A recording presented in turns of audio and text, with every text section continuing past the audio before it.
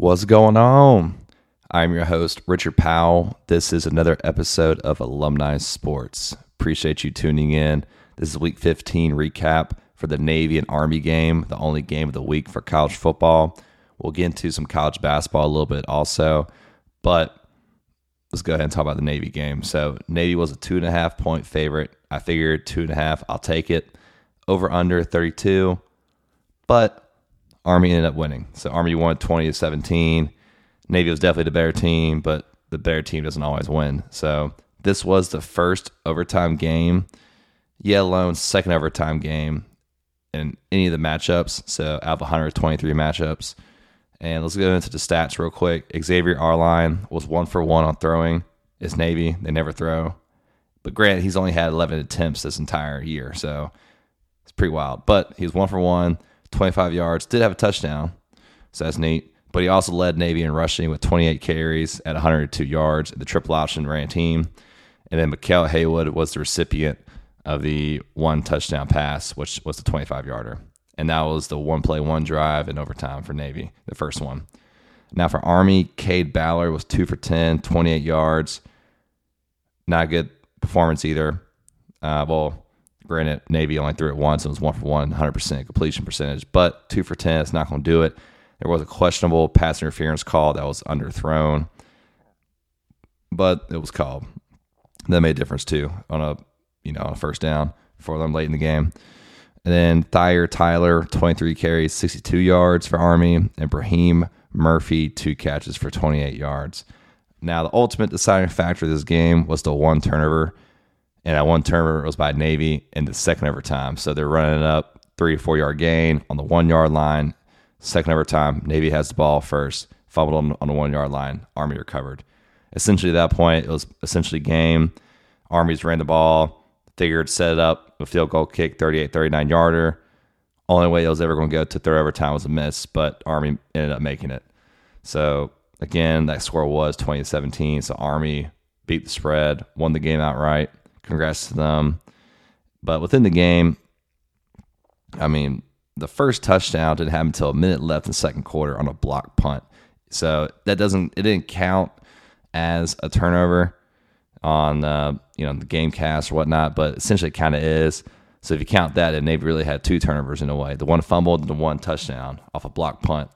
But other than that, Army only had 153 total yards rushing, or actually total yards in general, versus Navy's 284 yards. But Navy had that turnover, along with a special teams error, ended up losing the game.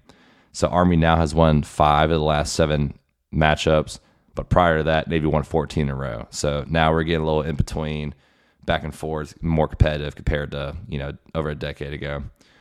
But one interesting thing, Navy's coach, Coach Ken, he will not be back in 2023, as it was just announced. So he ends up the all-time winningest coach at 109 wins and 83 losses in 15 years after Paul Johnson. Paul Johnson's a great coach too.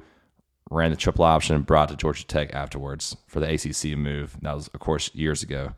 And then within Navy's record with their coach Ken, they had 3 double-digit winning seasons, 1 in 2009, 2015, and 2019. So it'll be interesting to see who is going to get that next position. Navy and Army, the military schools, obviously is a lot of big credibility to the schools also with everything behind the scenes, behind the football field. But it is a tougher environment to recruit, as is Division I, but they typically don't get the best Division I teams, or not teams, but players. And a lot of times they're really like D2, D3 players that ended up playing D1 just to have the title, but also the recognition of being within, West Point and Navy and all that. So great schools and all that, but it's definitely a hard place to recruit and to win at. So if you can do that, pretty interesting. Army is independent right now. Navy is an American Conference. So we'll see how that moves forward. Army, they ended up 6-6 after the win, but they're not even going to a bowl game, as they've at least had 2 FCS wins. And so they don't really count that. You gotta have 7 wins at that point in time. But anyways, so like I said, Navy minus 2.5 did not hit. But let's go talk about some college basketball in a little bit. So one interesting thing, I know a lot of people probably saw on the internet, the one-arm player, Hansel Emmanuel, in high school down in Florida. He scored his first points for Northwestern State with a layup from out in the three-point line, drove it in, did a nice little Euro, but also he had a slam dunk, so that's pretty neat too, after a missed free throw by himself.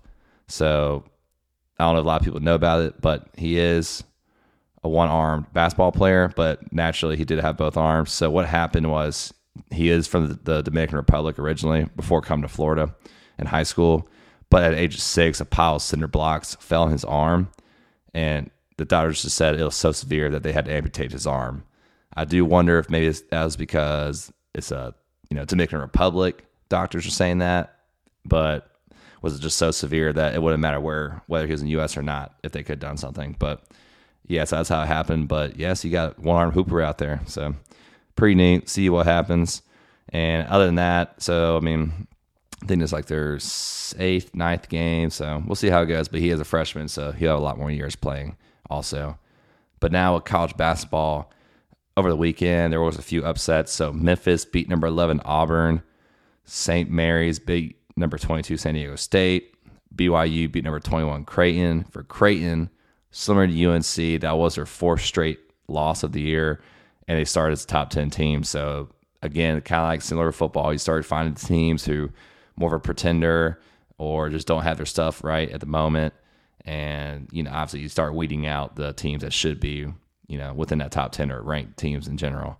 So Creighton be unranked, but UNC also did beat Georgia Tech. So congrats to them on that too. So the losing streak lost. But anyways, another ranked matchup upset was Penn State beat number 17 Illinois. So both teams are now 7-3.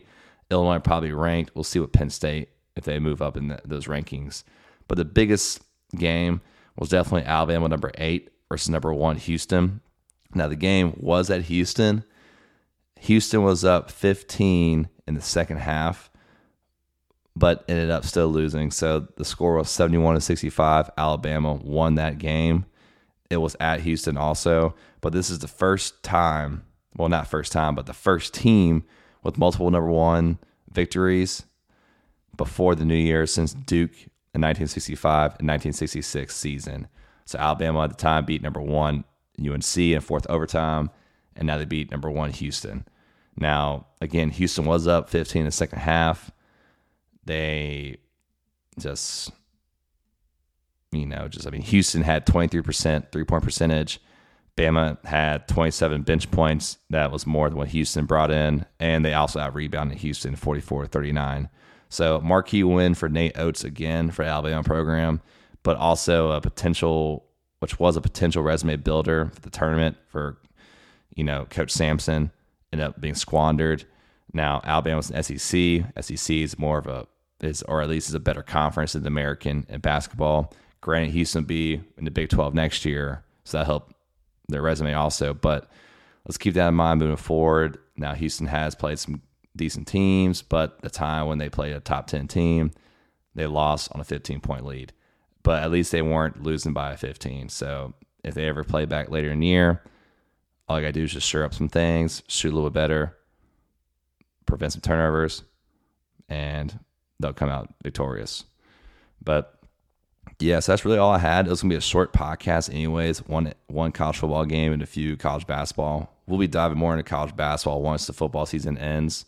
But I do want some feedback, so I am planning on doing a college football bowl bracket and just a little bit of entry, maybe $10 to $15, whatever. But obviously, whoever predicts the most outright wins within all the bowls, and I think there's 41 bowls total, and obviously you got the playoffs. So whoever predicts that the most accurate wins will win the pot. So let me know what you think on that, but definitely just try to do a little something different and definitely be pretty interesting. And definitely when that 12-team playoff bracket comes, not next year, the year after, that'll definitely be even more interesting. So kind of like a March Madness vibe in a little bit I'm getting.